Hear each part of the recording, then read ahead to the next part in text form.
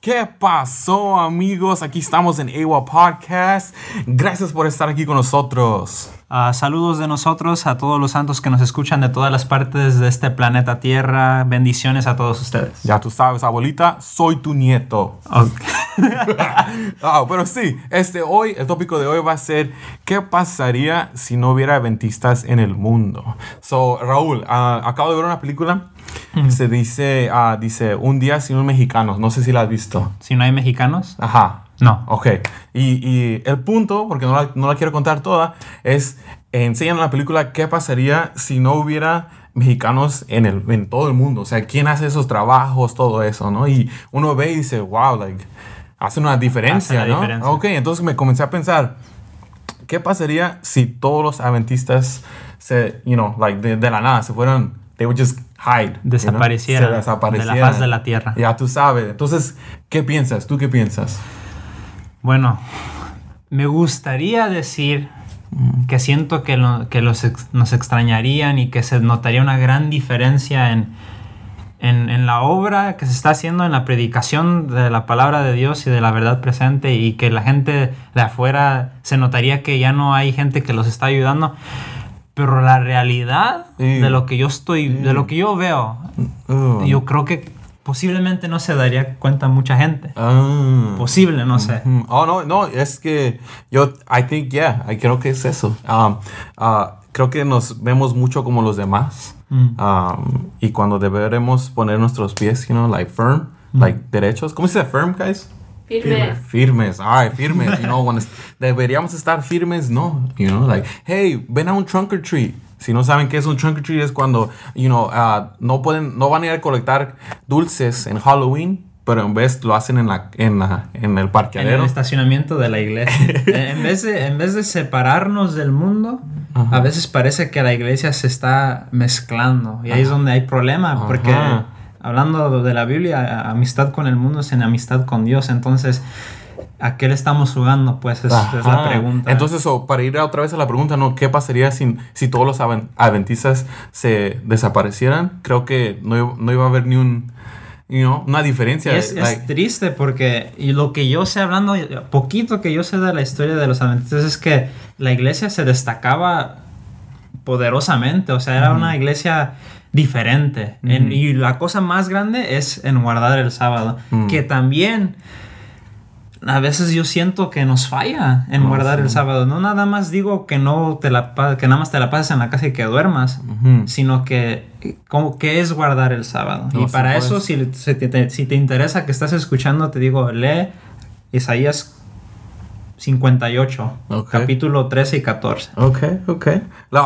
De lo que estás diciendo, yo pensaría que los adventistas somos part-time, medio tiempo. O sea que vamos a la iglesia en la mañana y ya en la tarde, ya nadie viene, ya nadie va. Es que yo trabajo mucho, estoy cansado y nomás aguanto en la mañana. Entonces yo diría, ok, pero ¿a poco con el trabajo, cuando trabajas medio tiempo, te dan los beneficios de alguien que trabaja tiempo completo? ¿Entiendes? Sí, y es triste porque ¿cuánto de nosotros no damos todo por el trabajo? ¿Cuánto de nosotros no nos esforzamos en la escuela? O por el fútbol. O nos esforzamos por todo lo cotidiano de esta vida, por el trabajo para ganar. O la novela. Overtime en el trabajo. Ajá. Y para Cristo le damos hasta menos de lo mínimo. Y ahí es donde dices, ¿dónde está mi corazón? ¿En dónde lo he puesto yo? No, pues sí. Entonces, quería tocar este topic. How do you say topic? Tópico. Pero, para ver si hay alguien allá afuera que se siente igual que nosotros, ¿no? O que dice, no, Yoxan, tú lo tienes mal, los adventistas, sí, nos van a faltar muchos vegetarianos, pero, vamos a hacer una diferencia, pero yo quiero ver si es cierto o no, Y sí, yo creo que hay muchas actividades de las cuales nos hemos privado nosotros que deberíamos de estar haciendo. Otra vez regresando a Isaías capítulo 58, a Mateo capítulo 25, cuando habla de cuidar a la huérfana, a visitar a los que están en prisión, a los huérfanos, a los viudos, a los cojos, a los mancos, ayudar a toda esa gente, y pequeñas diferencias que pudiéramos hacer que a veces no hacemos. Entonces ahora es bueno que dijiste eso porque es tiempo de la palabra de Dios. Ok. All right. So, la palabra de Dios de hoy se encuentra en Mateo, ¿qué? Capítulo 5, versículo 13. Ok. Mateo, capítulo 5, versículo 13. Ok, dime qué dice. Dime y qué yo lo dice. leo en español porque ahora sí mi Biblia la podemos leer. Ya tú sabes. Dice, vosotros sois la sal de la tierra, pero si la sal se desvaneciere, ¿con qué será salada? No sirve más para nada, sino que será echada fuera y hollada por los hombres. Sí, o sea que vete a la papelería, cómprate un mapa y ubícate, right? Porque, oh, santo cielo. I mean, ¿qué más quieres? Ahí te dice todo, ¿no? Es que sí, nosotros somos... La misión importante de nosotros es hacer la diferencia, como acabas de decir. Es de darle un sentido a la vida para la gente, hacer que a los que sufren, darles ánimo, a los oprimidos, levantarlos para algo que cuando te miran digan, eres una buena persona. Porque yo quiero ser como tú. ¿De dónde sacas quién eres tú? Porque yo quiero conocer lo que tú haces. ¿Sí me entiendes? Yo siempre soy del lado de las parábolas porque siempre siento que las personas quieren una foto, ¿no? O gracias por decirme eso, Raúl, pero ¿eso qué significa a mí, no? So, la forma que yo lo pusiera sería, no sé si la voy a cambiar de sal a azúcar. Azúcar, azúcar. Okay, azúcar. Azúcar. Y no sé si sabes, pero hay una azúcar que es fake. ¿Cómo se dice fake? Falsa. Alright, so falsa, right? Y es falsa y se llama like Splenda, right? O es Splenda o ¿cómo se dice eso? Todos los que toman café. Es Splenda, ¿no? y uno dice, no, pues es igual que la otra, ¿no? Pues tú échale, ¿no? Y luego hay unos que sí saben. Luego que le toman a su cafecito, a su té, a su Kool-Aid, a todas esas cosas. Y luego dice, usaste Splenda, ¿verdad que sí? Y no sabe igual. Entonces... Una falsificación. Ahí está. Entonces, o somos de veras o somos fake. Como la Odisea, el mensaje de la Odisea, o eres frío o caliente. Ahí está. Entonces, si de veras vamos a ser la sal, deberíamos ser salados, pero machín, ¿no? Pero no salados como amargos. No saltiness. No. Solamente lo que dice aquí, solamente lo que dice en la Biblia.